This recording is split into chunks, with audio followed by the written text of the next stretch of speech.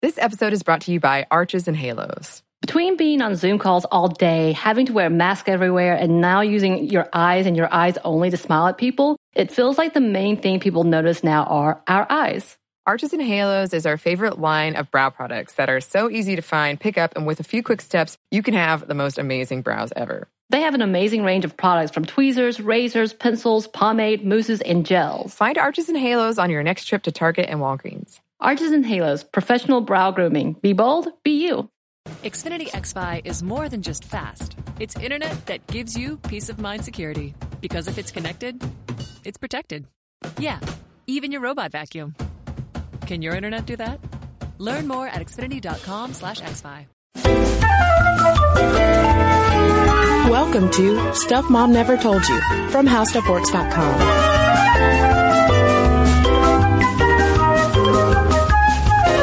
And welcome to the podcast. I'm Kristen. And I'm Caroline. Or should I say, Caroline, ahoy. Ahoy, matey. Ahoy, mateys. Yes, we are talking about women explorers on the high seas.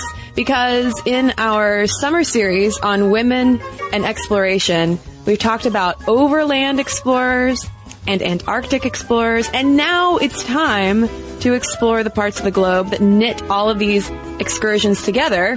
The seas. That's right. A lot of cross-dressing on the ocean. That's right, because women weren't allowed on big boats for a long time. They were not. Women and our lady parts were considered bad luck for ships and sailors. That's right. Along with priests, pigs, flowers, and leaving harbor on a Friday, women aboard ships for a long time were considered unlucky, probably because of the whole thing about distracting sailors who would then think of sex instead of thinking of, sextants. Right, because men only think about sex when women are around. Yeah. Well, but you know where women were welcome? Naked on the carvings of the ships. That's right, because the ocean, while the sailors shouldn't look at or even think about women ever because it's bad luck and et cetera, the ocean itself needs to see naked women, and hence the carvings of like topless mermaids. And I don't know, would you say a mermaid is just naked? I mean, I guess she couldn't wear bottoms. That's true. Topless. We could call them topless mermaids. Topless mermaids. Yeah, that's why you see them so commonly on ships, because they're sort of offerings to the seas, which all of it doesn't make a whole ton of sense, but then again, we're talking about superstitions.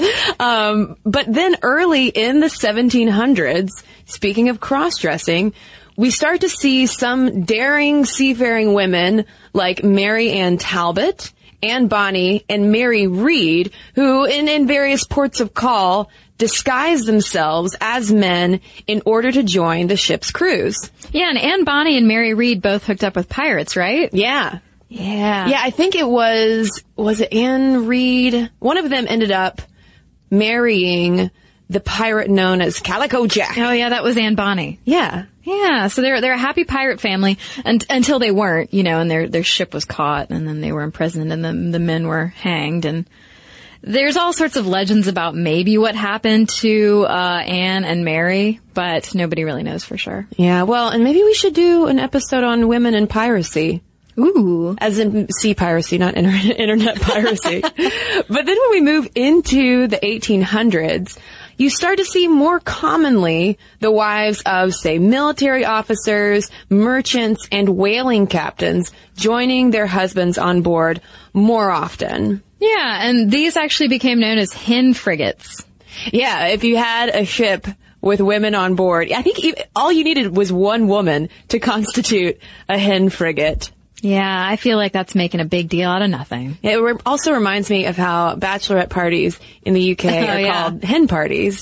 Oh, yeah. Just ladies a-clucking. Interesting. I wonder if women are called hens in other capacities. I mean, I guess they are, but I wonder if it's supposed to be derogatory.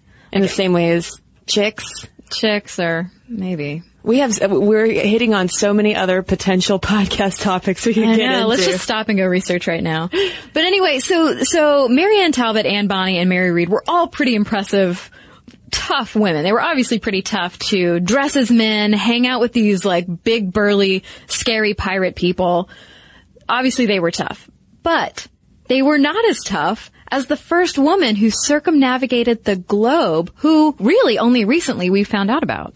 Yeah, we're talking about a French woman named Jeanne Beret, who, once she completed the trip, it was known that she was a woman, that she had done this. She actually ended up receiving a commission from the French Navy. But it seems like her story has only been told in more recent years. She was sort of lost to the history books, but her story is fascinating. Yeah, Glynis Ridley, you just wrote a book about her called The Discovery of Jeanne Beret. And yeah, her life story is pretty incredible. So she was born to peasants in France in 1740. And as I'm reading her life story, I'm picturing the peasants from Monty Python and the Holy Grail. You know, like, oh, I would be impressed. Anyway, she became an herb woman, and this is basically part of a feminine tradition surrounding the medicinal properties of plants and the emerging field of taxonomy, which aimed to name and classify the natural world. So basically, Beret was part of this oral tradition because it's not like they could read and they were at the library studying all these plants. It was an oral tradition where these families trained each other on how to identify plants and their healing properties. Well, and it's notable, too, that being an herb woman in particular was considered this feminine folkloric art, because it sort of ties into what we were talking about in our Overland Explorers podcast about how a lot of the wealthier Victorian women who went on all these explorations did so as botanists, because similar to the whole herb woman thing, you have botany at the time being the one approved science for women to be interested in, because ladies love flowers. That's right. I love flowers. I don't know what any of the names are, but I love them. Anyway, so yeah, botany during this time was an emerging field. So basically, what does that mean? Like herb woman versus botanist, you have the professionalization of the field, which means that more men are getting into it while women are considered like improper. It's not appropriate for them to study it. So anyway, Beret is out in the field one day looking at some flowers, and she ends up meeting botanist Philibert Commerson. I guess they end up talking quite a bit, getting to know each other and talking about flowers and the birds and the bees and whatnot. And of course, they grow to like each other quite a bit. Yeah, and at first it seems as though Commerson takes on Jeanne Beret as a student of his, but as Glynis Ridley talks about in her book, she thinks that it's actually likelier that Commerson ended up working with Beret because she had things to teach him about all of the herbal knowledge that she had cultivated through this kind of folkloric medicine that she practiced. That's right. And so basically, Commerson was going to go on this journey to identify plants and whatnot, et cetera, et cetera. He needed an assistant to go with him. And who better to go than Jeanne Beret? But the thing is, she's a lady. She can't go. Yeah, she can't go because at the time, the French Royal Navy completely forbade women on ships. And this journey took place from 1766 to 1769. And so Commerson said, oh, what are we going to do? I love you. You know so much about plants. I want you on the ship. Hey, here we go. Why don't we just dress you up like a man? Put on man's clothes, bind your breasts, deepen your voice, and voila. Right. And so she ends up getting to accompany him in this disguise, dressed as a man, on this journey, which was led by French explorer Louis-Antoine de Bougainville. And if that sounds familiar, it should, because while they were in Brazil, they discovered a certain type of plant, which they then named for the explorer Bougainvillea. Yeah, and it's thought that it was Beret who discovered this now famous plant species. But then the story takes a tragic turn because it's not terribly surprising that on this 3-year jaunt, at some point the crew started to suspect that Jeanne Beret was not in fact a man.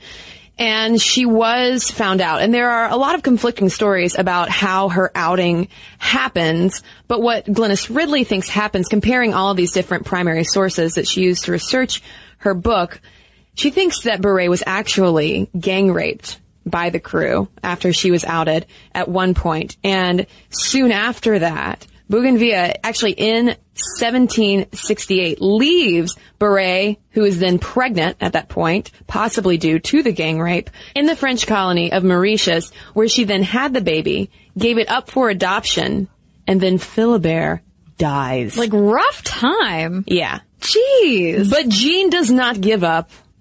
She certainly didn't. She remarried and went back to France in 1774-75 about. She ends up receiving a pension from the French Navy, which is pretty shocking considering the time she was living in, the fact that she was a woman and she wasn't even supposed to be on that ship. But they ended up basically compensating her for her time that she spent looking at plants and identifying plants and working on this ship. Yeah, and they knew by that point, obviously, that she was not a he, and Ridley thinks that maybe this was due to an affair with Bougainville, that she received this pension. But nonetheless, there was this prince aboard the ship at one point who was sailing with them.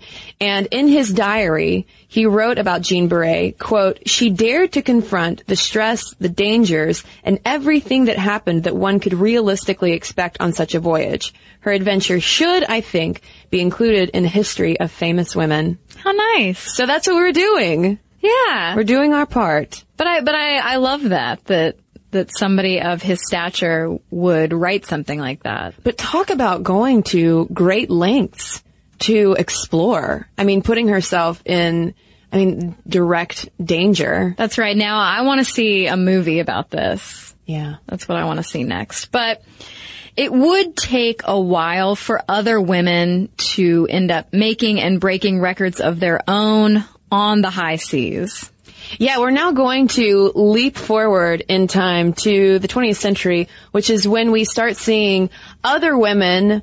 There have certainly been other women in the meantime who had sailed around the globe, but once we get into the 20th century, that's when we have a lot of races of women trying to go around the world on their own or sail across specific oceans. And so you start out in 1952 with Anne Davison, who becomes the first woman to sail across the Atlantic alone. Yeah, and her story of what really drove her was pretty interesting as well. In the 1930s, she actually learned how to fly, which is how she met her future husband, Frank.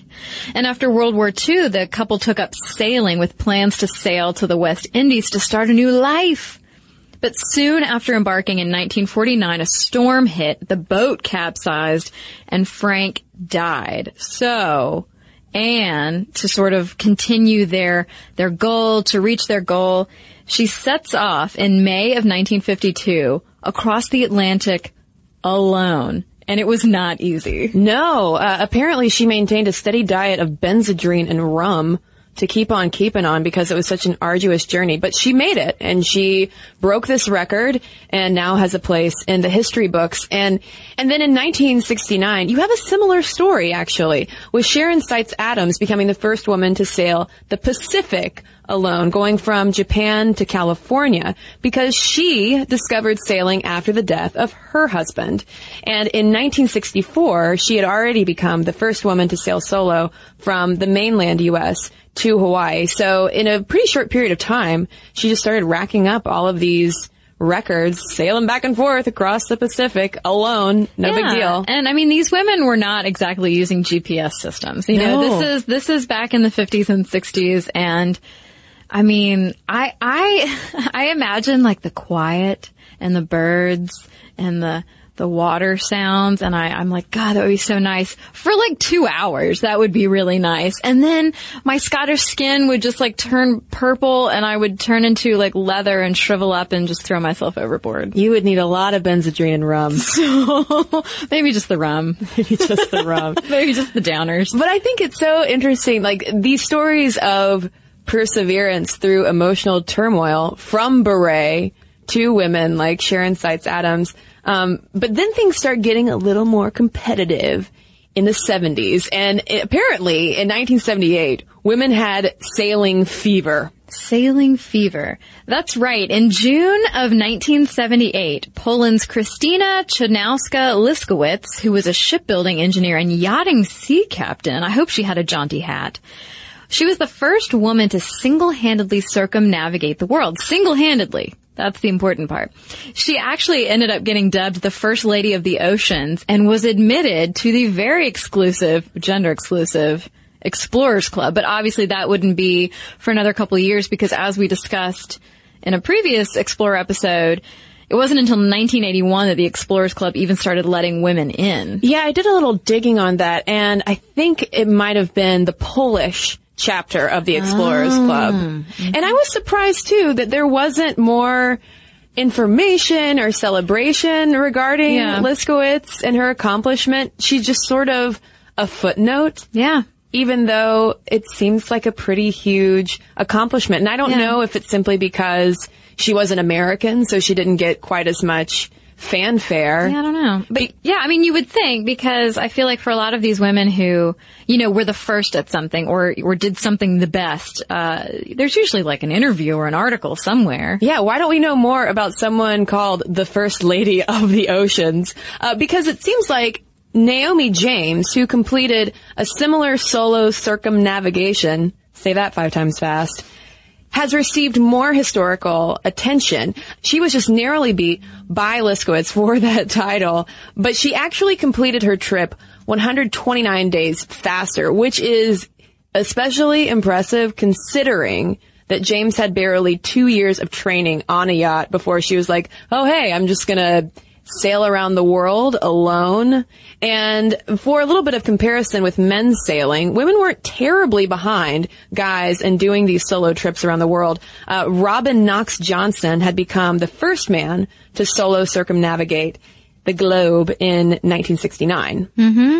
Interesting. Yeah, I like hearing about people who just kind of, whether it's smart or not, just jump into something like this. I mean, after only 2 years of training, she's like, yeah, I'm going to do this. It's cool. I'm just going to go like around the world and stuff. And do it really fast. On my boat. Yeah. I don't know. I guess I would need a lot of Benzedrine for that one.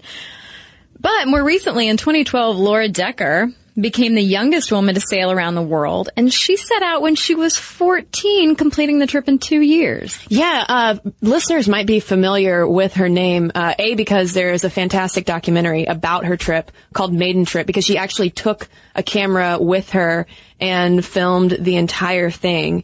And it was incredible to watch her on the boat, taking care of things, fixing things, sailing through storms, and generally just being by herself. Can you imagine thinking back on when you were 14, 15 years old, spending that much time alone? I feel like I was in a state of constant frenzy of wanting to be around other people and hang out with friends and all of that kind of social stuff, whereas she prefers that kind of solitary lifestyle. It takes a strong person to be alone that much and to buck what is normal for your social group or your age group or whatever.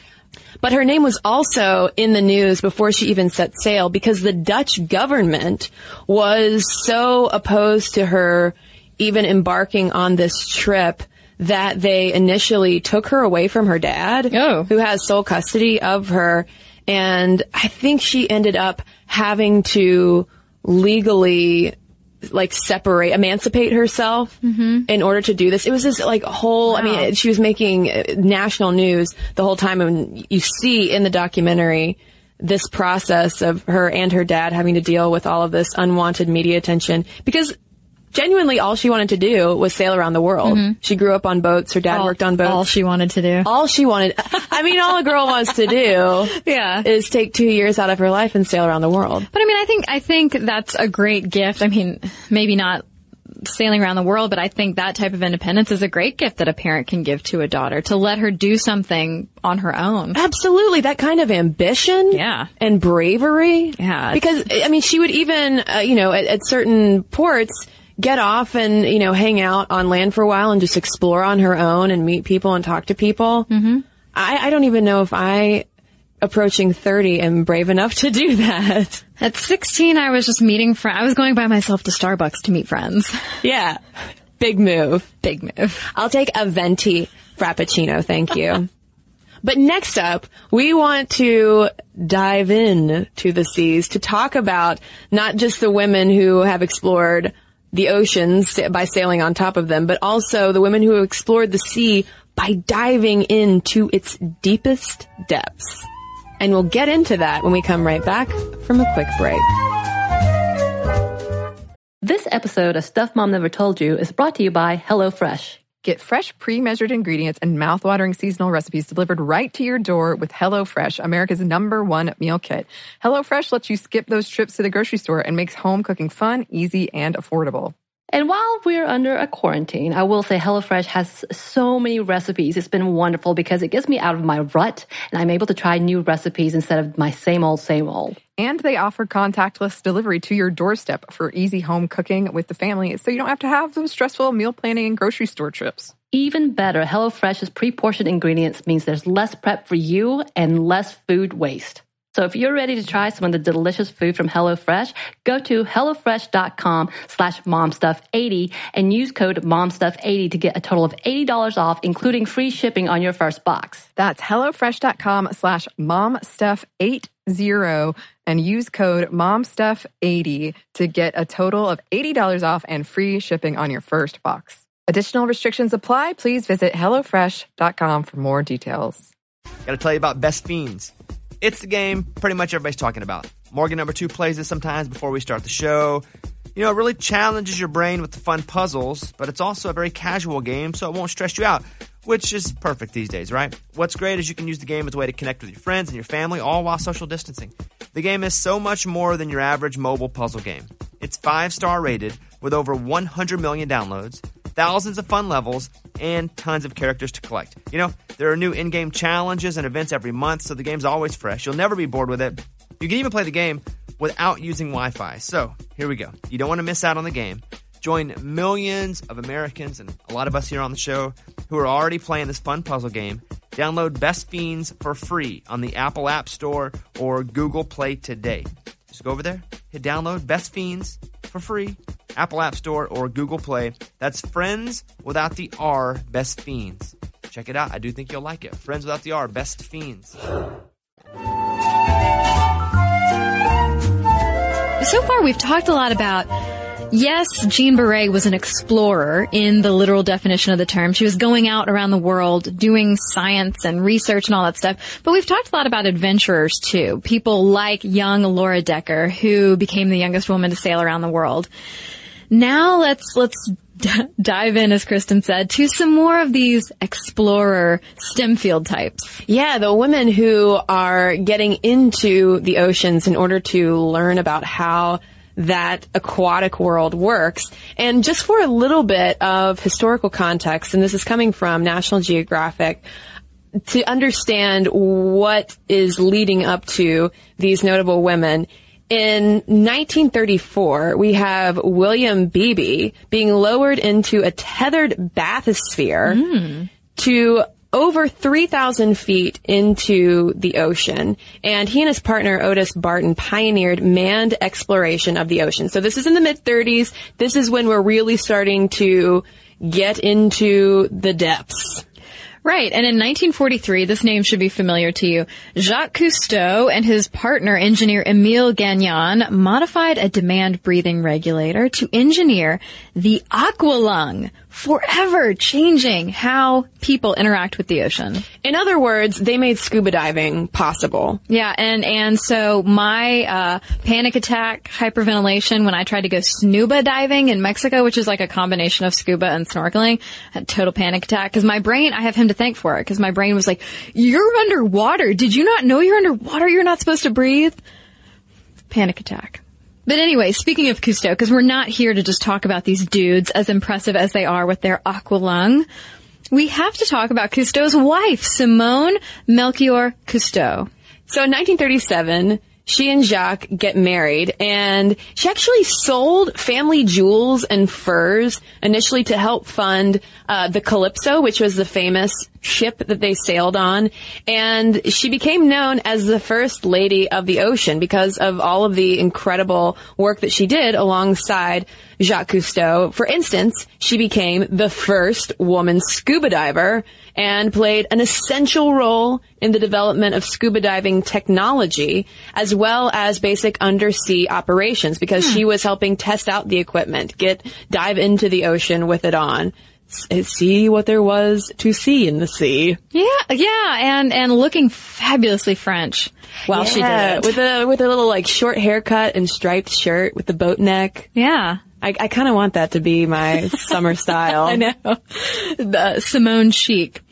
So in 1963, she actually became the first aquanaut when she visited the Conshelf 2 undersea habitat in the Red Sea.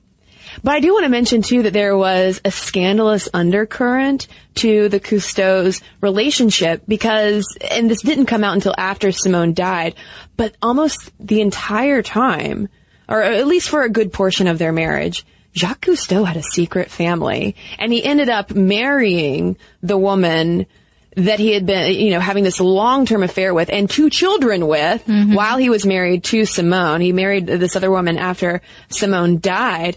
But, I mean, it just seems like, I don't know, I wonder if how could she not have been aware of that? And I think she just loved the exploration and life on the Calypso so much that perhaps that overshadowed any kind of relationship turmoils. I mean, maybe. I mean, after all, her son, with Cousteau, Jean-Michel, often said that she was the real captain of the Calypso and that she spent more time on Calypso than my father, brother, and myself combined.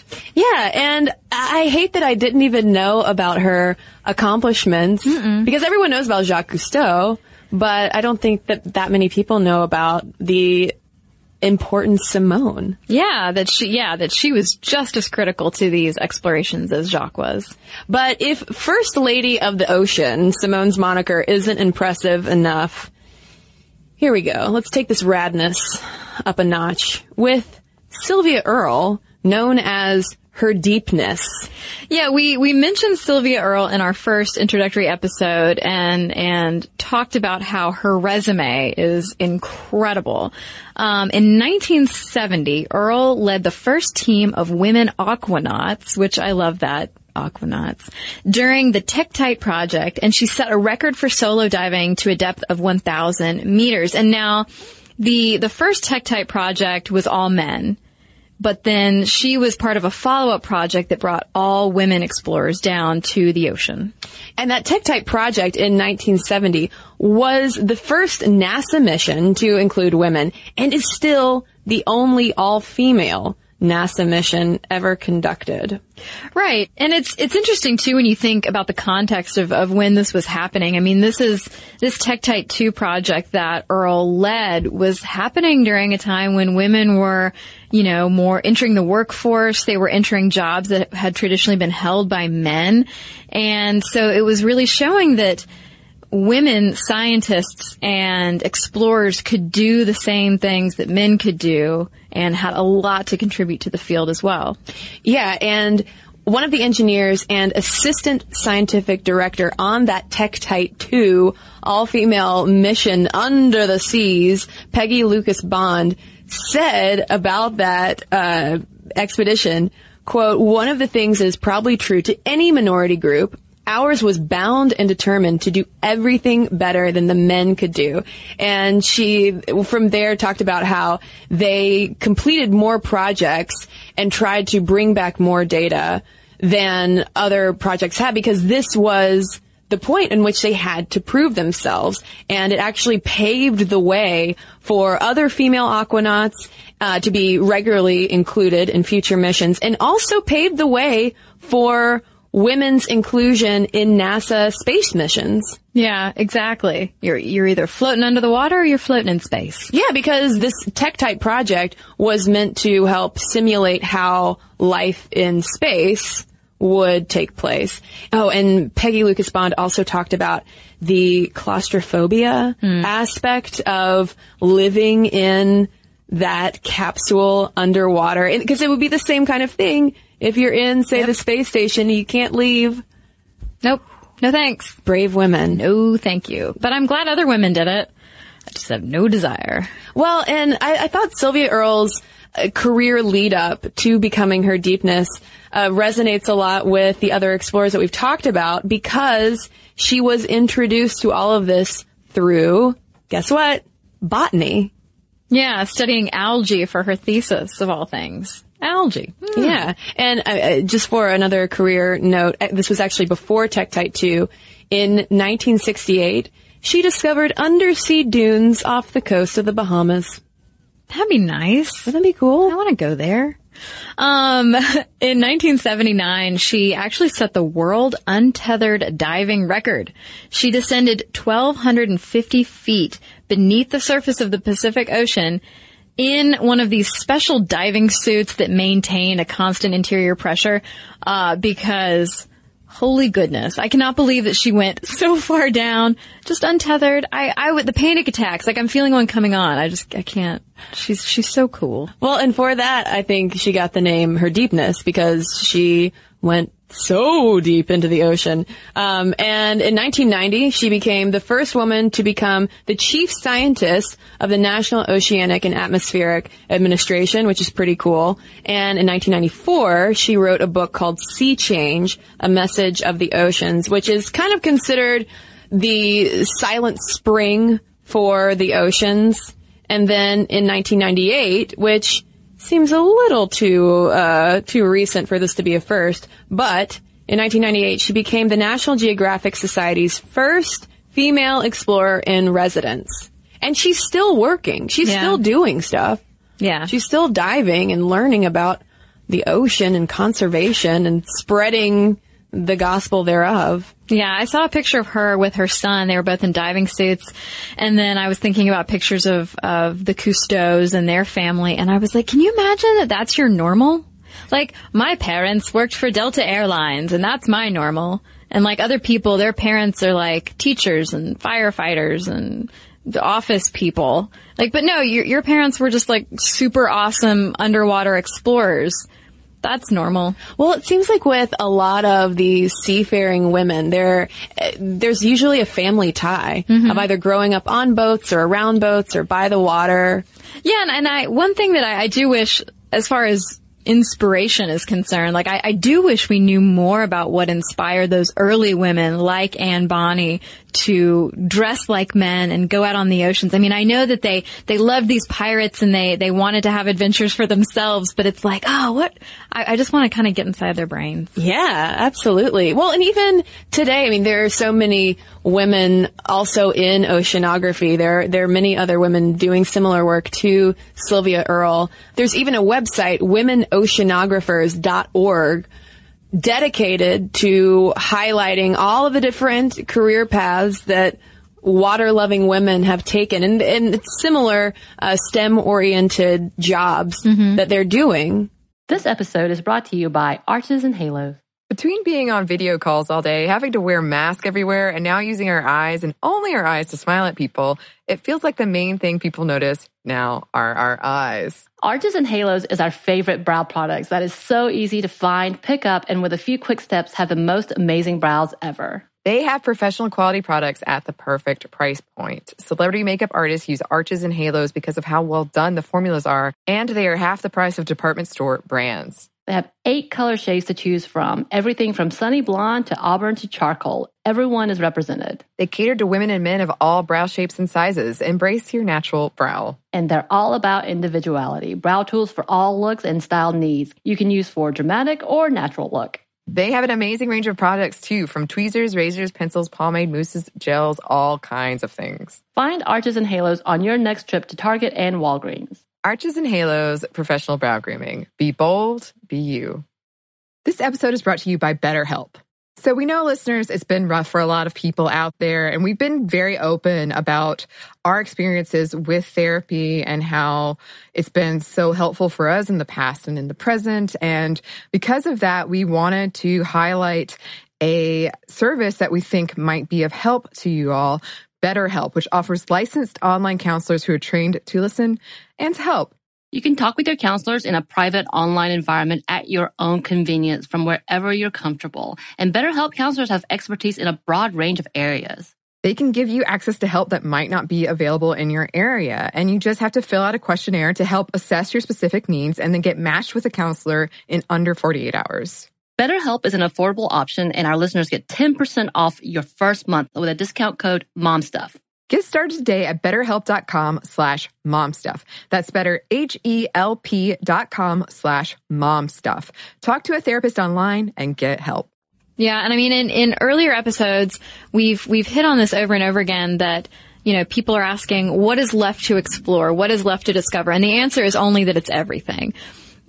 People who are, whether you're on top of the water discovering things or you're underneath the surface of the water discovering things, there's everything from microbes and habitats to the plant life, the animal life. I mean, everything in between. Well, and so much of this, too, deals with broader issues of climate change and its repercussions down to our day-to-day lives. So while it might seem rather exotic to, have a job that involves scuba diving, it actually can have a trickle-down impact into our day-to-day cubicle-bound existences. That's right. It can make us better podcasters. That's right.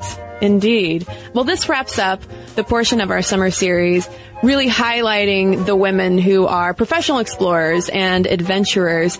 And next up, to close things out, we're going to take a look at women who are just traveling on their own just to see the world today and what that's like. So in the meantime, we want to hear from you. Do we have any oceanographers, any marine biologists listening? Anyone who knows Sylvia Earle?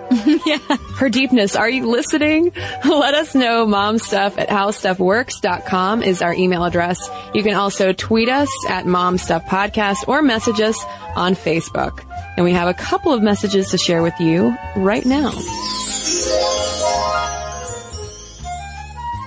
So I've got a letter here from Summer in response to our episode on YA fiction.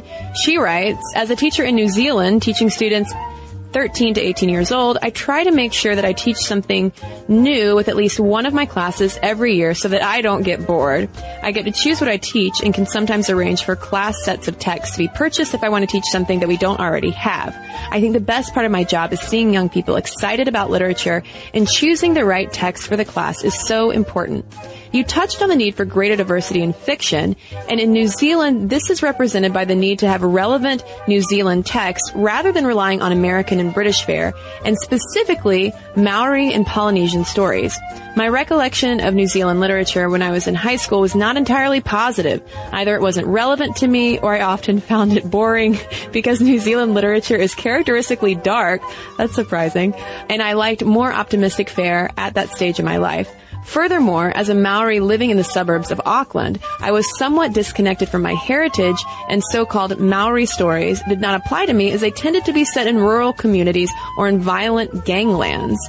That said, as the market grows, there are more of our stories being told, and the students I teach are less likely to experience cultural cringe than I did when I was in school. My favorites include Guardian of the Dead by Karen Healy, a supernatural thriller that contains elements of Maori mythology, and also Rangatira by Paula Morris, which is historical fiction based on real events. So thanks for that insight, Summer. And fun fact, my brother is also a teacher in New Zealand. So hats off to you. I have a letter here from Melissa. She says, I was so excited to listen to your Did World War II Really Help Rosie the Riveter podcast. For my master's thesis in history, I wrote about Millie Jeffrey, who was the first woman to head a department at the United Auto Workers. She ran the women's department from 1944 to 1949. One problem she encountered during the end of World War II is the disregard of women's special seniority that they accrued during the duration of the war. When men left their auto factory jobs to serve in the military, they continued to accrue seniority while the women who replaced them got special seniority. Women therefore wouldn't outrank returning veterans, but they would outrank men who had never worked in the factory. However, veterans who were new to the auto industry were hired over women workers who had more seniority than them when the war ended. Unfortunately, Millie and her colleagues got little help from their union and the auto companies on this matter. Ugh, I hate that story, but I love the story, and I'm glad you shared it. So thank you, Melissa. And thanks to everybody who shared their stories with us. momstuff@howstuffworks.com is our email address. And for links to all of our social media outlets, blogs, videos, and every single one of our podcasts, head on over to stuffmomnevertoldyou.com. For more on this and thousands of other topics, visit howstuffworks.com.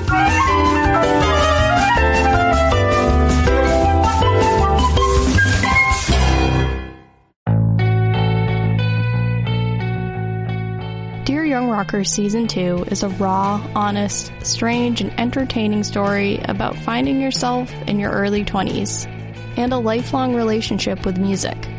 It's hosted by me, Chelsea Urson, and is executive produced by Jake Brennan of Disgraceland. Dear Young Rocker comes to you from Double Elvis Productions and iHeartRadio. Listen to Dear Young Rocker on the iHeartRadio app, Apple Podcasts, or wherever you get your podcasts. In this time of pandemic and revolution, do you find yourself frustrated at high levels of corruption and inequality, at our inability to get basic things done, at the persistence of systemic racism? You're not alone. I'm Baratunde Thurston, author, activist, and comedian. Our democratic experiment is at a tipping point, but which way we tip is up to us. Listen to How to Citizen with Baratunde on the iHeartRadio app, Apple Podcasts, or wherever you listen to podcasts.